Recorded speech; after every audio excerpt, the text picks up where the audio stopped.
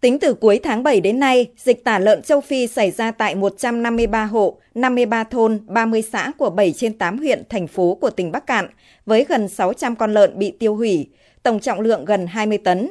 Nhờ nỗ lực của chính quyền và ngành thú y, hiện đã có 6 xã công bố hết dịch và 7 xã đã qua 21 ngày không có ca nhiễm mới.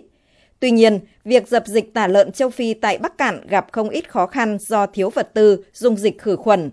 Bên cạnh đó, thời điểm học sinh vào năm học mới, người dân thường bán lượng lớn lợn thịt ra thị trường và tái đàn để kịp lứa lợn dịp Tết Nguyên đán. Chính vì vậy, nguy cơ dịch lây lan diện rộng và khó kiểm soát hơn.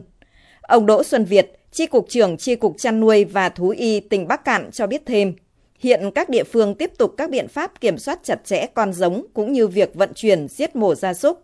Đồng thời, đẩy mạnh kiểm tra, nhắc nhở người dân làm tốt khâu vệ sinh chuồng trại trong chăn nuôi.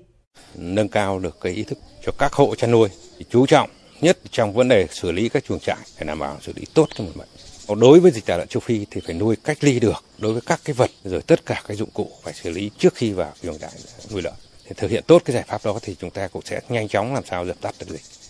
Cũng tại tỉnh Bắc Kạn, từ đầu năm 2023 đến nay đã phát hiện 5 ổ dịch bệnh dại trên động vật ở thị trấn Bằng Lũng, xã Bằng Phúc, huyện Chợ Đồn, thị trấn Vân Tùng, huyện Ngân Sơn và xã Nguyên Phúc, huyện Bạch Thông. Trong đó, xã Bằng Phúc và thị trấn Vân Tùng đã công bố hết dịch. Đối với ổ bệnh dại tại thị trấn Bằng Lũng đã mắc lại lần 2 và ổ dịch tại xã Nguyên Phúc chưa qua 21 ngày.